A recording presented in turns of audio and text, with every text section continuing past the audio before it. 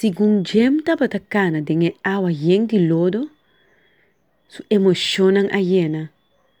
E não pora queda sem pensar em insecto não peligroso ou peligro que portava te escondido em água. Ela fija sua pista riba dois gente mulher e gente homem que estava a parar na canto, com um cuero color escuro que estava a lombra tem solo.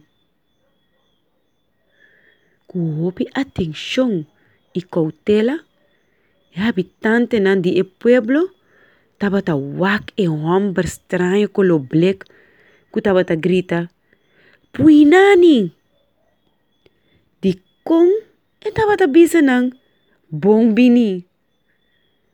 Kong e pora sana idioma. Ya pa algum dia nang amira para color helta bula alto over de palo nan den selva.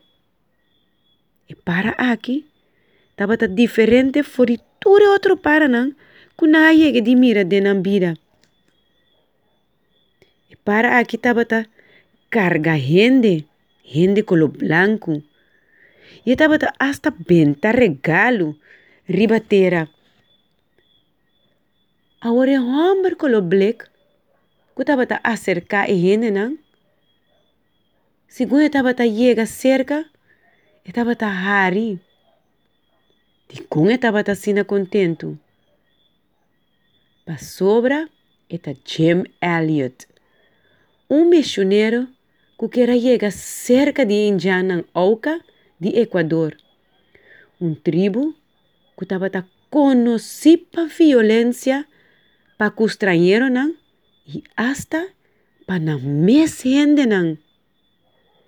Jim a preparar inteira subida para esse momento aqui.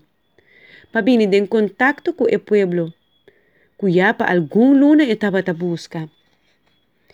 Essa que nunca promete a tribo aqui a permitir homem branco chega cerca de não e lá queda na vida que o homem aqui por conta outro não de sua experiência.